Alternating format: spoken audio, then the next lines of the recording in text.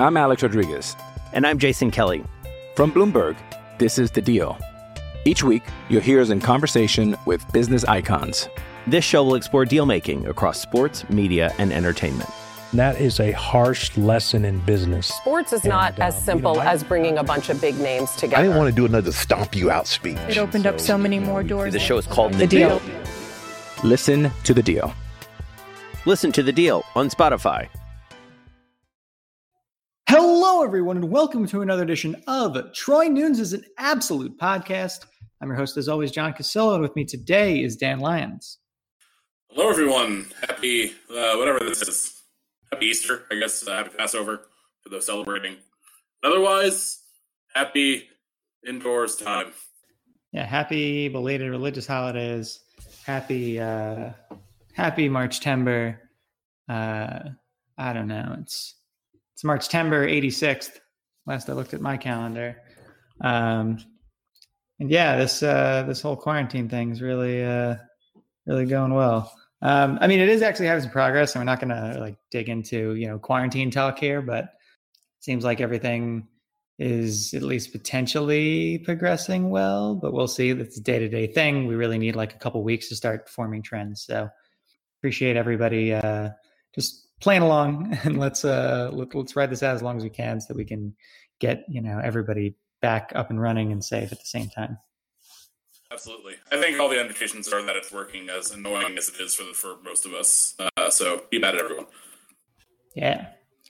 So talking about Syracuse sports, because that's what this podcast is about most of the time.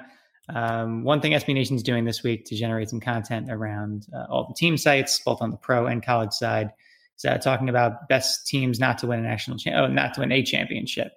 So that could be a conference championship. It could be a national championship. It could be a, pro sports trophy.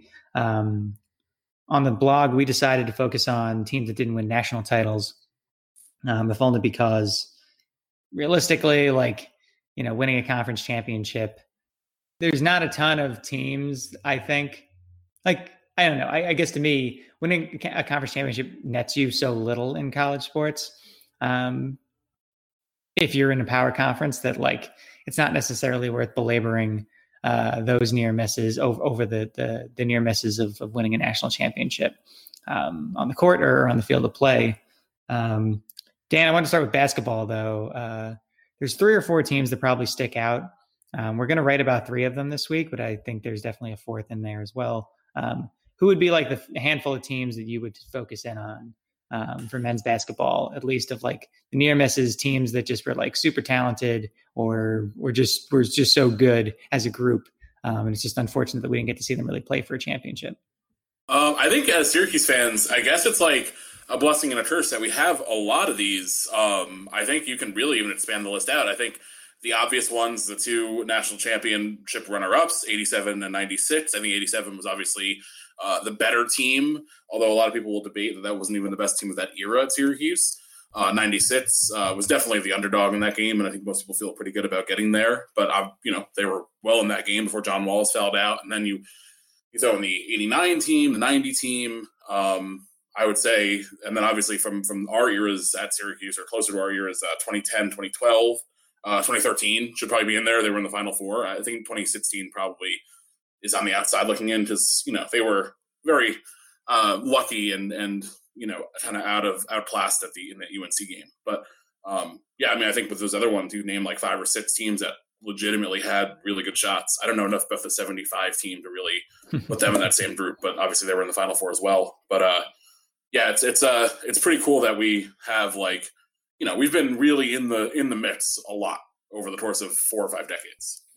Oh yeah, I think that's almost the most frustrating part about Syracuse basketball fandom in particular is how close we've come in so many tries, and why 2003 was such a for those that were there, and I was there, but I was also only in high school at the time, so 2003 didn't resonate with me the same way, even though I was actively rooting for Syracuse and had been for a long time.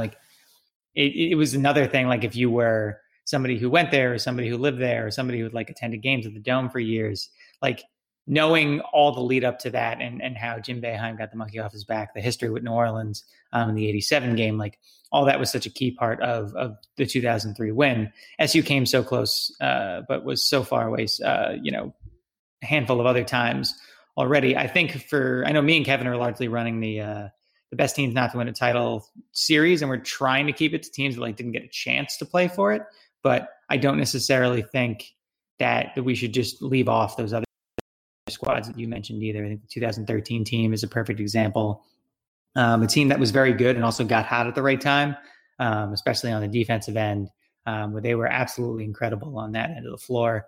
And if not for a bullshit charge call in that game against Michigan, who knows, like maybe we'd have a legitimate claim to a national title if we hadn't beaten Louisville. That title getting stripped from the cards would have potentially allowed us to claim something, even if just on a T-shirt and on a banner that we hung at the Dome. I think that 87 squad, obviously, that was a near miss and one that, really should have won a title. The one that Kevin focused on Monday was the 88-89 team. That was, really, really good. And really looking back, I forgot. I mean, granted, I was only like 1 year old, but forgot just how good this roster was. And because I've parsed through this stuff over the years, but Sherman Douglas, you got Matt Rowe, Stevie Thompson, Derek Coleman, Billy Owens, Dave Johnson, all on the same team. Like those are a good collection of top players in Syracuse men's basketball history. And, having all of them in the same group and just running into a buzzsaw of an Illinois team in the Elite Eight. Absolute bummer as well that, things sort of ended up coming down to free throw shooting once again, where I feel like it always does for Syracuse, but this era and in that season and the one before it in particular, a whole lot. No, sorry, not one before it, two before it as well. Also just like some real excruciating losses because free throws just weren't sunk at the proper times. Yeah, I think the teams like the 89 and then like the 2010, 2012 are a little more interesting to talk about just because it isn't like, oh, they lost the national championship game. So obviously like they could have won it. Or even 2013 where, they were in the Final Four and the Brandon Trish call is atrocious. But, the reasons why they didn't do it was obvious versus like 2010 and 2012, which were so predicated on just things off the court, which made them way more frustrating. Like 89 is tough because it's such an impressive collection of players, and it's like the best players of that late 80s era and then meeting up with the best players of that early 90s era, and they all kind of like came together. And obviously not everyone was like fully formed at that point. Some were at the tail end of their Syracuse career, some were early, but you look at those names and you think that should have been a team that had came a little bit closer. Obviously going to the Elite Eight's nothing to scoff at, and that Illinois team is quite good.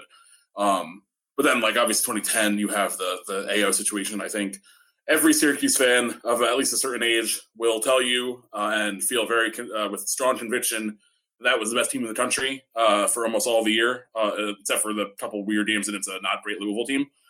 And then 2012, I feel less strongly about that. I know there are some people who swear that was like the same thing. I don't think that team was necessarily. I mean, they could have beaten Kentucky. I don't think they were as good as Kentucky, but at least like they would have been in the conversation. Probably get by Ohio State with Fat Mello. So just to have two of those a year apart was so bizarre and so tough. And then to come so close the following year was also tough. So it's frustrating to talk about, but it almost like it's something to hang your head on, especially with the AO one where, the Duke team that ended up winning wasn't that good. Like they were a decent team, but like probably one of the less impressive national championship teams in the last like 10, 15 years. Shout out to UConn.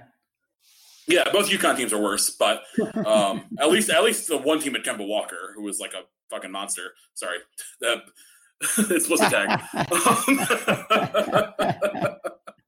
I think it's been a long time since I dropped an F-bomb on the podcast. I mean, you're usually the less likely of the two of us. Yes. That was an exasperated F-bomb. Just like I think of the Kemba Walker games, the overtime game in the Big East tournament. Being there when he hit that shot in his pit because we were playing right after, which is like one of those things where like it's like kind of cool that I was there, but like I wish it was another awesome moment for Syracuse and not just like I happened to be in the place where a historic UConn moment happened. So at least like it's just tough because I think Syracuse, like, just all year was so impressive, and there's no one that seemed to have the full roster. Kind of a similar thing where you had like some really guys who went on to be the best players in that 2012 team, plus, you know, Wes Johnson, who I think is almost kind of underrated for how good he was that year in Syracuse lore, and just 7 guys who all were incredible and would have started for most teams. So it's an interesting discussion, and Syracuse fans definitely relish it in particular, I think. Yeah, I mean, we got into this with the what if conversations, just how like many near misses there are for Syracuse, and because there's only one title to talk about on the basketball and football side, like it gets more and more frustrating to think about these things. Still, like it is fun. I think in this case, we're kind of viewing a little more positively of looking at, you know, which of the teams that, you know, were still great and should be remembered, you know, as great, even though they didn't make it as far as potentially we wanted to. I know we've talked about like the Syracuse fan experience in general. It is interesting that, you know, you look at from 2009 to 2013, I'd say 2014, if you want to include that season, but the 2009 to 2013 run was really just an interesting stretch for SU. Obviously there's a lot of other conversations around that regarding NCAA sanctions and recruiting and things that one may have led to the other, who knows? But more importantly, like just looking at just how good those teams were year in and year out, how the 2011 team, which like gets slept on because they got upset in the second round by Marquette, and like that was just a completely like shrug-worthy team, and now would be, you know, one of the better teams of recent vintage.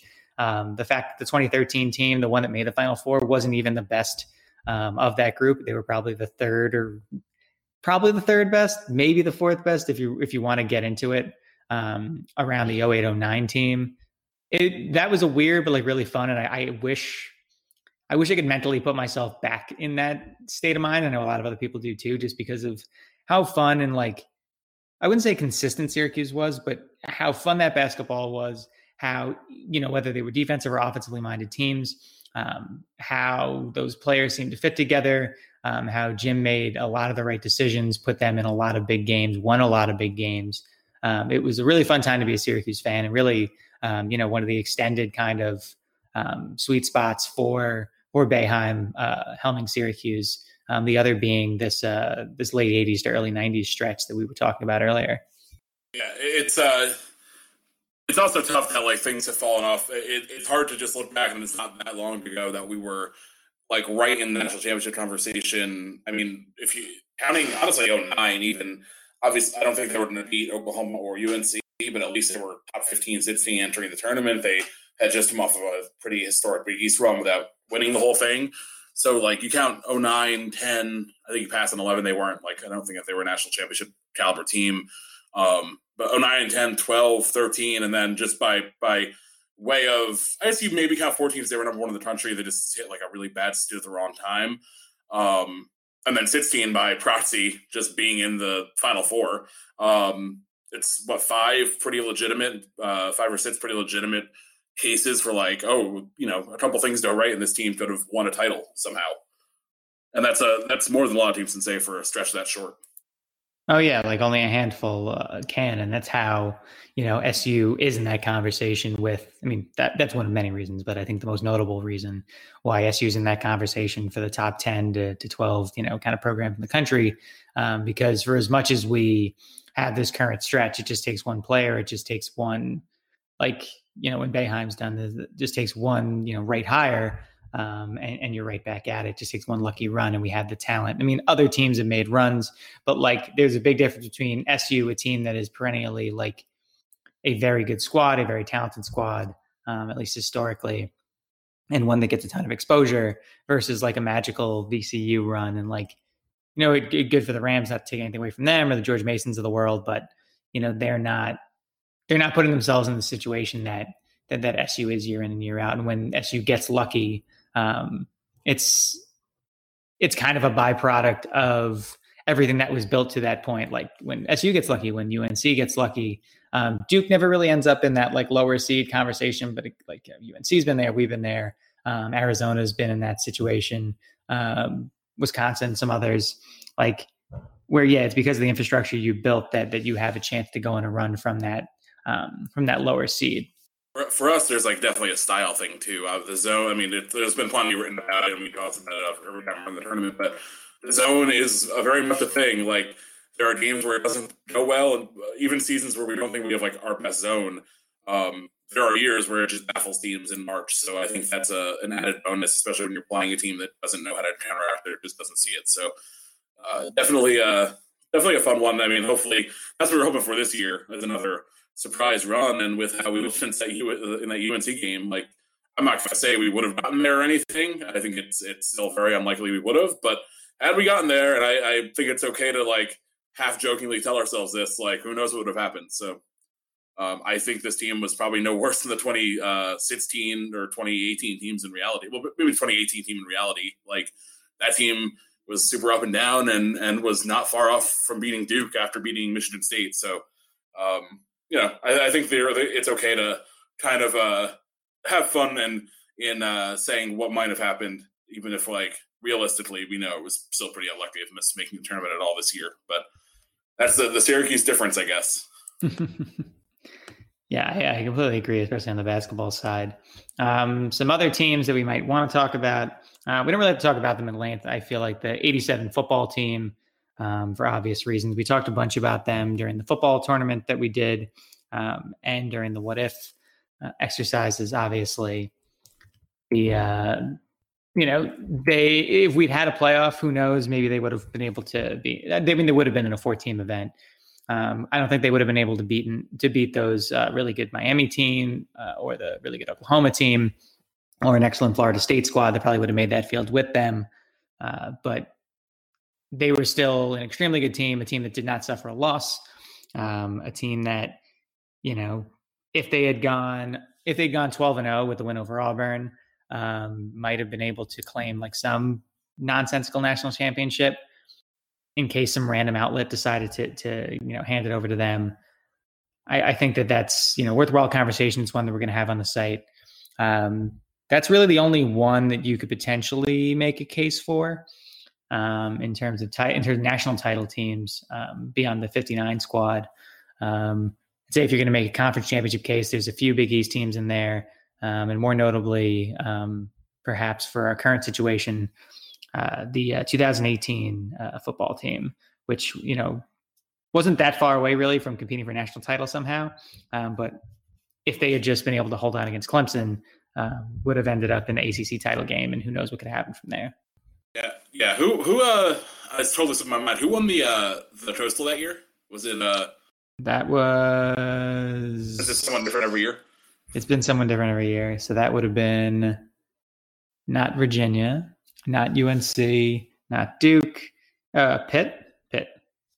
Oh yeah, and we did we beat Pitt that year? No, we lost to them the week after the Clemson game in overtime. Right. Yes. I mean, I think there was a very it's you hold it against Clemson, and honestly, like that Pitt team didn't blow us out and was decent, but not great. Like it is crazy how close we were to being like weirdly in the I don't know that we would have gotten anything. We probably would have gotten jumped by other teams because people wouldn't have been sold on us. But it's strange how close we were, especially after beating Clemson the year before.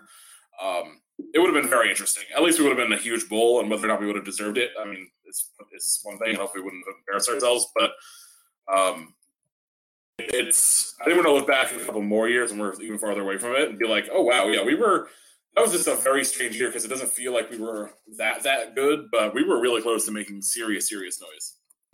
Yeah, and really, if you look at just how the bowl rotation worked, if not for the fact that we just picked the wrong year to be the second best team in the ACC, we would have been in the Orange Bowl.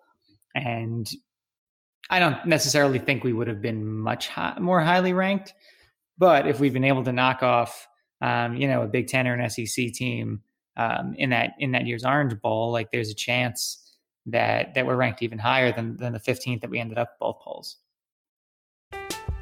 I'm Alex Rodriguez. And I'm Jason Kelly.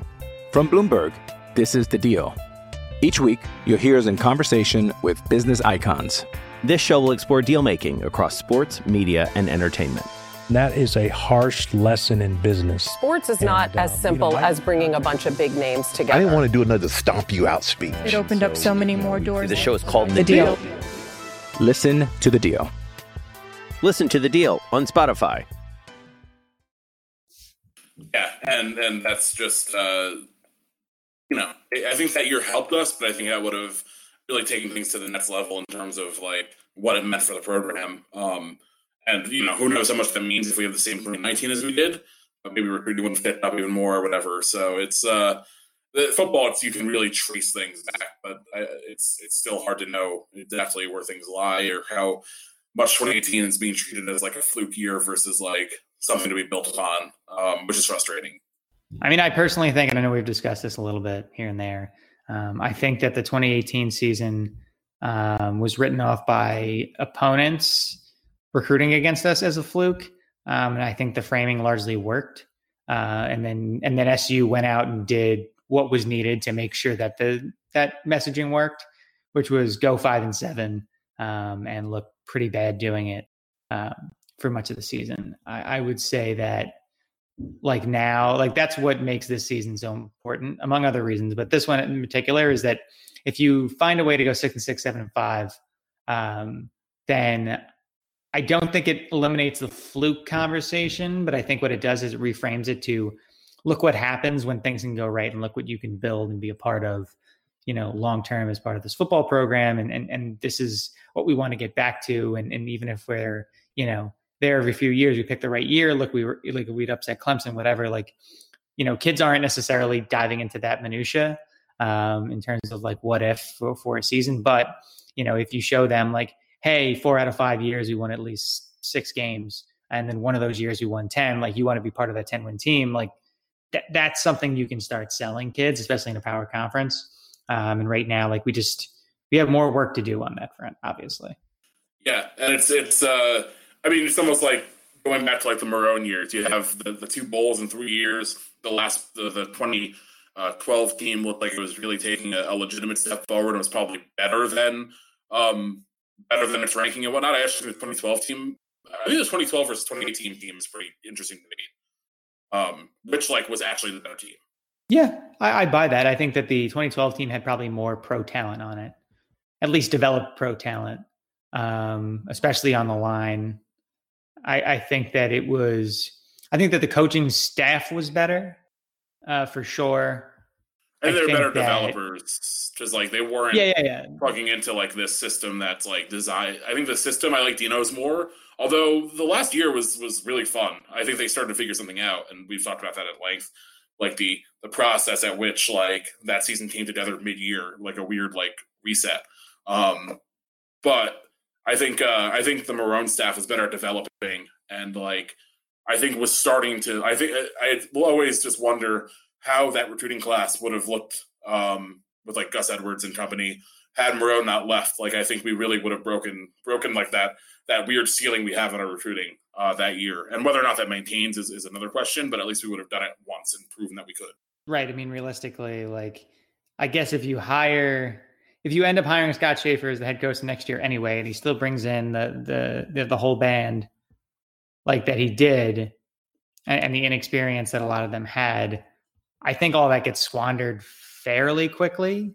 But at the same time, like you do give Schaefer and crew credit for identifying a lot of talent early that just they couldn't close on because, and this is Syracuse's problem, across the board for football, like no matter who's coach, is that once you're in on someone and they realize that you guys are really good at identifying talent early, because you kind of have to, and that's your best chance to hold on to a blue chip guy, is if you're in on them early and you seem dedicated and loyal to him, is that like all these blue bloods hone in on that. And, you have your Florida States and Tennessees and most of the SEC and a bunch of the Big Ten, like wait for SU and similar schools to make offers and then see if they can hold on. And many a time they can't. Like, I think that the Schaefer era obviously got nailed by that. It got nailed by some other things too that we won't get into because we have hundreds of times. But they did close on some guys that ended up turning into real talents, albeit with a different coach, Eric Dungy being the most notable of those, along with Steve Ishmael, some others. Like there's a case to be made that we maybe end up in the same spot, but I think the height under Marone would have been higher, and that would have helped curb like what happened between 2014 and 2015 probably, and maybe those depths aren't as low. I also wonder if like you have a 2013, obviously went to a bowl that year, so there was a decent floor. And if you're bringing in that recruiting class, you have Marrone, who's a steadier hand guiding it. You have Hackett stay on as offensive coordinator, and maybe he would have left for another job. But like you're just assuming that the crew stays together, so you have to have a full year in that system. Like maybe your 2013 looks like what our 2018 did, and maybe Marrone still leaves, but I almost wonder if at that point Gross might have been a little more ambitious in who he hired rather than I thought. At the time I think we were pretty happy with keeping Schaefer, all things considered, but I do wonder if we would have been like, okay, like Schaefer's great, but like we just won 9 or 10 games. We made a second really nice bowl season in a row. Let's try to actually really build on this versus just like keeping the status quo and possibly losing our offensive coordinator in the process. Yeah, I think the status quo stuff was because of how late it was in the process too. I mean, obviously, like if after a year 5, Marrone decided to leave, like after the regular season, then I think you have enough time to make a more like ambitious hire and expect a recruiting class to stay together. I think the idea was that Schaefer was going to show continuity with Marrone. Unfortunately, though, Marrone only won 8 games in that, as his peak, even though that 2012 team is actually pretty good. And B, like Schaefer really didn't hold on to much of that, what would have been a pretty well considered 2013 recruiting class. So like once those two things, come into play, you probably make a different decision, but you can definitely make that different decision if this all, comes about in early December or late November versus, when it did come about, which was almost New Year's Day. Yeah, that's definitely part of it as well, which is tough because that's, generally speaking, college coaches don't go to the NFL that often. Like it seems like it a lot more, but it's not even one a year. So it's kind of a tough, it's a tough situation to handle, especially when you're at Syracuse where you really don't expect that to be the case. Like maybe if you're in Alabama or in Oklahoma or something, like that's a possibility. But usually 8-5 Syracuse doesn't lose its head coach to NFL. Obviously Marrone's background gave a little more weight to that, but definitely not an easy situation to handle. So I think we all understood when they made the Schaefer hire, but it's very easy at this point to wonder what could have been in so many different directions. Maybe we would have had a team like that would have also been on that list of potential champions of some sort. I mean, I don't think ACC champions in 2013, but like who knows? Like it's tough to it's really tough to know. That's why we do this, though. It's all for the content. Dan, why don't we talk a little bit about beer before we move on to our other topics today? Cool. Yeah, I've been sticking with kind of going through the whatever's available at the one grocery store I've been going to here in Columbia scene, but I picked up a couple new things this week. I had a Punch Top Pilsner from Steel Hands, which I've also still been drinking their Tropical IPA, which is really wonderful. I could drink a lot of that stuff. The Pilsner, not my favorite style, as you know, but it's really refreshing, easy to drink. So everything I look for in a Pilsner, at least. And then I also grabbed a Downtown Doorknocker Pineapple Hazy IPA from Palmetto Brewing, which I think is down in Charleston. Pretty good. I think the Tropical from Steel Hands is better, but nice pineapple-y flavor, pretty hoppy. So solid beer. So I'm enjoying sampling the rest of the wares. There's a decent amount that's available of that one Publix that I'm allowing myself to get down to like once a week. So I'm going to continue to sample the local wares as much as I can. Very nice. Not a ton for me. I had my last bottle of Russian River Velvet Glow, their Hell's Lager that they recently put out. I had some Hello LA IPA from Highland Park. Managed to get a delivery of that. I was really excited about. Had some more Crossbow Pills. I ordered another 4-pack from them. And then also had a 2016 bottle of Cuddlebug from Smog City. It's their apricot sour. I think apricot, and I forgot what else. Oh, peach and apricot. So sour blonde, peach and apricot. I've talked about this beer numerous times over the years. It's one of my favorite beers, brewed in LA. 2016 holds up really well. It's not too tart, actually like mellowed maybe a little bit. Definitely enjoyable. If they have more 2016 bottles, I might have to jump in on that. Nice. The breweries just seem, we talk about this now a lot too. The breweries seem to be doing pretty well as far as I can tell. I know my friend's brewery up in Albany has obviously just been doing takeout, but they've been selling a bunch. So that's the good thing that beer drinkers have not slowed down their beer consumption to help out the local economies. Yeah, I mean, some breweries better than others. I think we're going to hear a lot about, ones that might not have been able to survive, and that's going to suck in many ways. But I feel like the ones that are already pretty established, the ones that have fan bases and have, the ability to handle local deliveries, that's what we're really seeing. Like at first people were going shipping and that was like a case by case basis. So it was a little bit hard for you to especially if you're just the only person like drinking in your house, or if someone lives alone, like you end up you're going to buy a case of beer. That's a hell of a lot of beer for, one person. And if you're drinking IPAs, you want to drink that within a couple weeks usually. So instead of having to lay down $100+ for a case, I think a lot of breweries, at least around here, are starting to do the local delivery route and just having a truck or two trucks, or just really just somebody's larger car deliver for every afternoon and just get stuff out. And that's what happens when folks are willing to relax the laws a little bit around alcohol distribution. I don't think we'll see all of this stay in place, but I do think that it could provide a reasonable path forward if these breweries see it as something that's just as profitable as having people in the door all the time. Yeah, it's being able to experiment, kind of be entrepreneurial and find out different things that work. And obviously, I don't think this has been a good thing for pretty much any small business, but at least kind of forcing people out of their comfort zones to see what works and ended up having some decent side effects. Yeah, we'll see. I'm excited, but also, I'm excited, but also scared about what we're going to hear about next. Yeah. One thing I wanted to talk about, this is a week away, but I did want to note, the ACC is having their ACC network takeovers every day, starting this week.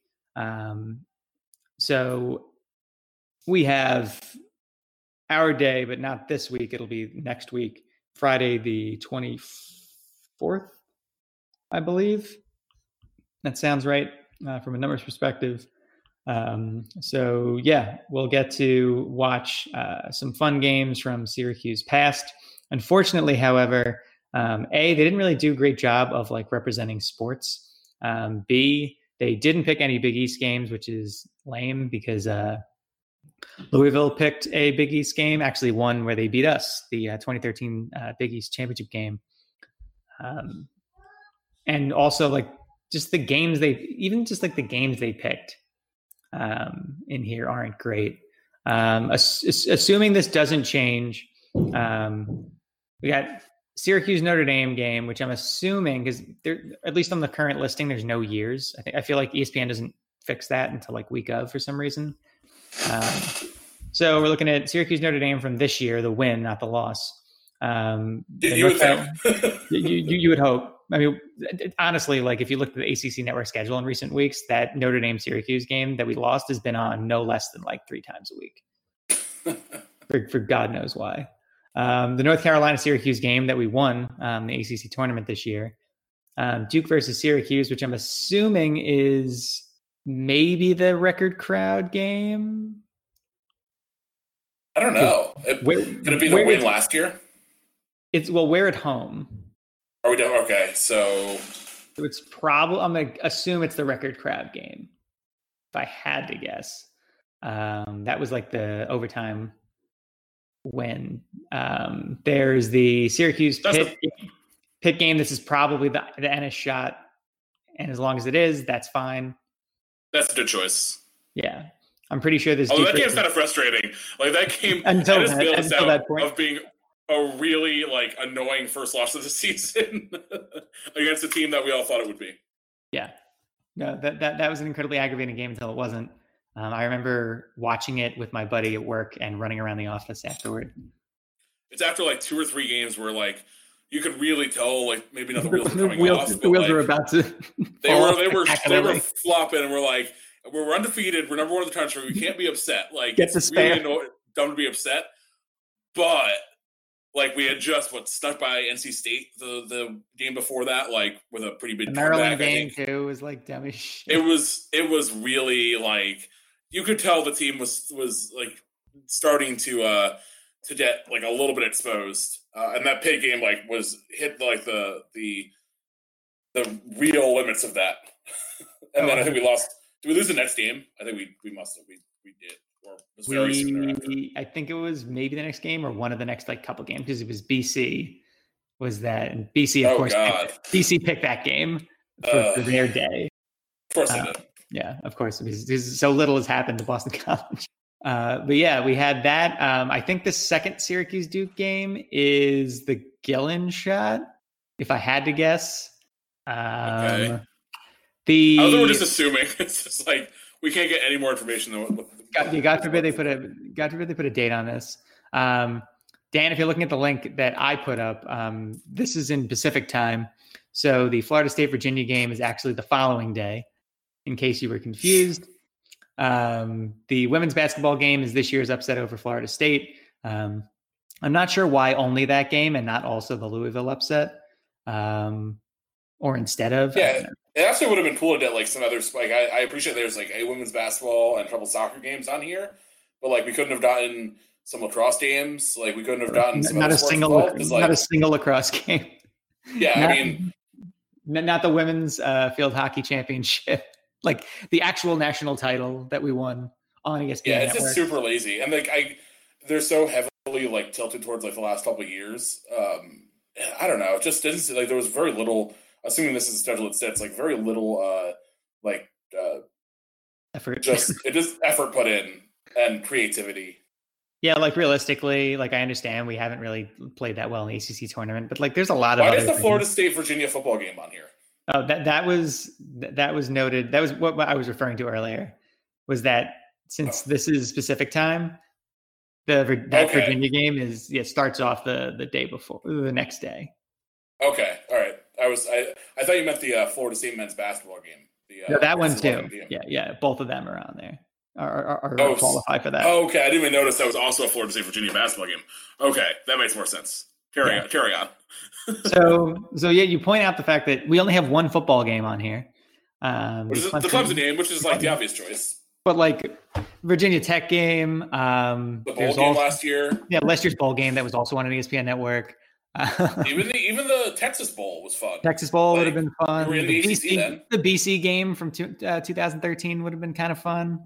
The Virginia Tech win. Yeah, like last year's Wake Forest game. Like I wouldn't want to relive any part of that season, but that's like an option. I mean, the Duke game this year because we just like put up 1 million points. The NC State game from 2018. That was it was a prime time. Like, dude, if it's me, I'm putting on the bowl game from last year, and I'm probably putting on the West Virginia game 2011. That's the other thing. I get they want to do ACC era stuff. Although, didn't you say that Louisville is showing their Big East? Yeah, Louisville has been beating us. Yeah, which we were both in the Big East. Right. Like we have this option. I just feel like nobody looked and they're like, oh, we got to pick ACC game shit. And then like proceeded to just like list out like I guarantee somebody like sent an email and said like, what's like the ACC game that you actually want to watch again? Like I get wanting to be ACC centric and like maybe putting in Big East tournament games is like kind of defeating the purpose. But if you actually want to make this a Syracuse day, like we're in the conference. Like we're not. There are some people who don't want to be, but like most people are on board now. Let's put in some Jerry tournament run games. Let's put in the 6 overtime game that eats up a lot of time for you. Right. Let's put in like a couple of other key games from like 2010, 2012. Mix it up, throw in more football, throw in like the 2009 Lacrosse National Championship, which was on somewhere the other day. I think it might have been on ESPNU against Cornell. Like some any lacrosse. Didn't come up when I looked at when I'm searching. I feel like someone was definitely watching it the other day and sent me like a Instagram chat or something about That's fun. Yeah, so it was somewhere. I don't know where, but this is so easy. Then like the men's soccer game, the only one on there is last year's win over North Carolina, and not even the postseason win. over It was North the regular Carolina. season one, and that game was on a couple weeks ago as I saw it on ACC Network looking through. That was really on. And then a Syracuse win over Colgate in women's soccer, which is just why? Yeah, it's just very lazily thrown together. And some of these would be fun rewatches, but it also isn't that hard to just hey, you're at ESPN, tap one of every three people on the shoulder, and they're probably a Syracuse person and could probably point you in the direction of someone who would know how to program this better or do it themselves. Yeah. Also, I feel like you can look at the list and you can see which teams cared and which didn't pretty easily. And then we shouldn't be on that list of teams that don't. No, I agree. And I also think that you could have made this day a lot better by showing condensed broadcasts. Yeah, the condensed broadcasts, we've been watching some old NBA games. It's a game changer. It's you're getting full quarters between commercials. It's awesome. We were watching one of the Celtics Lakers final games from a couple years ago, which was great to watch. I don't care about honestly who won that series, but we were watching some old Jordan Jazz games. Being able to NBA TV is doing a really, really good job. Yeah, the NBA is doing a great job with that. They've been making that available digitally. The ACC actually has a lot of condensed games that they've been distributing in recent years, especially for football. To me, I just think there's a lot more games you could have fit in here, and I think fans would appreciate a 1 hour just crunching of a game where they got to see all the high points. Oh, another one that would have easily been would have really been easy to put on here because they're both ACC teams now. The Louisville game where we beat Teddy Bridgewater. Oh yeah, that would have been a blast. Incredible game. Fun Syracuse blowout, but close enough where it was still interesting to watch against a top 10 team. Yeah. So once again, in true history of this podcast, Dan and John discussed what they would have done better than the powers that be. I hope somebody's listening, not because I want them to get mad at me, just because, if you guys are faced with this, dead ass, we won't tell anybody. We just won't complain about it. If you just ask us. If you ask us, we would have been thrilled to do this with no credit. We would have been very excited. Absolutely zero credit. If you had asked what we would have done is we would have been wow, whoever did this did a really great job. And we would have been really excited about it. Yeah, we would have just added cheers to death and way to program this. This is great. Love my alma mater. And instead, now we're just annoyed. Oh God, it's it's us. It's not terrible. At least they didn't put some losses, but it's just could have been so much better. It's not we don't have some big sports wins recently. You know that somebody at the ACC office, especially given how they've handled everything since the Melo best player win. They never did announce that, right? No, never announced it, and and they've gotten so angry about everything else. Even their own Twitter feed has gotten a little pissy about shit lately. So I honestly feel somebody is waiting to nail us on this, and they're going to load up a loss. They're going to read the description and plead and just plead ignorance, and they're going to load up a loss. You can't get mad at a fan base deciding to actively engage in your content. That you ask them to actively engage in. Yes, sorry that we're good at voting for things. It's not our fault that we care enough to annoy everyone else. Yeah, at least send out the tweet where the person won. That's the most bitter finish the nonsense ever. And I guarantee it was an NC State fan that was running that. Because, I don't think it was. I think it was a Duke fan because based on how the response that came from the Duke basketball feed looks an awful lot like the pissy kind of stuff coming from the ACC's feed now. I wouldn't even doubt if it was the same person. Should we just tweet at them once a year now to ask who won the 2020 quarantine based ACC greatest player of all time bracket in 2023? Just remind them to see if they have the results for us. I mean, I'm not above it. Just start scheduling stuff on TweetDeck. It'll work. That's fine to me. Yeah, I'm fine to do that once. I was absolutely fine with doing that. I'll do that once a month. Once a month. I was about to say maybe once a month would be even better. I don't want to seem too thirsty, and I don't want to seem too thirsty. There was already a lot of Syracuse fans doing that. Oh yeah, no doubt. But I think maybe wait and then maybe do it in August. Fair. Or wait till if we have the football season, the second that the ACC network is about to kick off, for the first game. The Clemson Georgia Tech game is getting ready to start. He's like, oh, by the way, didn't Carmelo win that thing? That would be like a reminder as games are about to kick off every Saturday.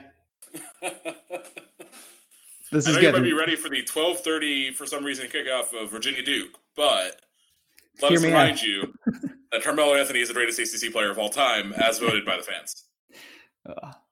Speaking of voting, before we go, Fox Sports is having their best college basketball program bracket. We are in the Sweet 16. We're up against Texas Tech because thankfully Lehigh upset Duke because Duke actually has no fans. That's great. So good. Shout out to real life when Lehigh upset Duke. And then Texas Tech beat Lehigh because all the people that were hate voting for Lehigh decided to start voting for Texas Tech. I think a lot of those people have actually decided to carry on and see if they can knock us off now because we're currently trailing Texas Tech last I looked. Yeah, so let's turn that. I know we exerted a lot of energy on the ACC one. I believe it's Mark Titus and Tate, formerly of The Ringer, running this. So I think they would enjoy giving us a win because we're very annoying, and that's sounded their brand. So let's stuff the ballots again. Let's do this. Yeah, I'm down. Hear that, guys? Make burner accounts. It's fine. Let's do it. Let's get it rolling. We cruised through the first round. The second round against Gonzaga was way too close. I know they actually have some fans, so maybe it was just close naturally. But I think with the Zags, it was a combo of hate. And I think it was a combo of people that hate us and the Zags. And I said this in the comments about it. The Zags being one of like 5 fan bases that have like more like rampant like disrespect radar than we do. Oh yeah, it should be dying down now where they're getting penciled in for 1 seeds no matter what. Like they can even lose now. Like they're getting treated like a power conference team, which I don't think is like inappropriate. They've proved it enough in March at this point after like years of getting knocked out. But like at some point you have to reel in the disrespect. Yeah, I mean we haven't. Yeah, but we're a different level. I grade us on our turf. Anyway, I think that's a good place to end us. Dan, anything else before we bounce today? No, happy to be on. Always good to talk. Everyone keep on staying safe and whatnot. We don't want to harp on this every week, but it's important. So hopefully everyone's doing well. And have another good week. Agreed. Dan, hope you stay safe. Everybody out there, hope you stay safe as well. This has been Troy Nunes, an Absolute Podcast. You can rate, review, subscribe on iTunes, on Spotify, Stitcher, TuneIn, Overcast, anywhere else you listen to the podcast. Really, the ratings and reviews are good and do help us out quite a bit. So please do that if you can, and go Orange. Orange.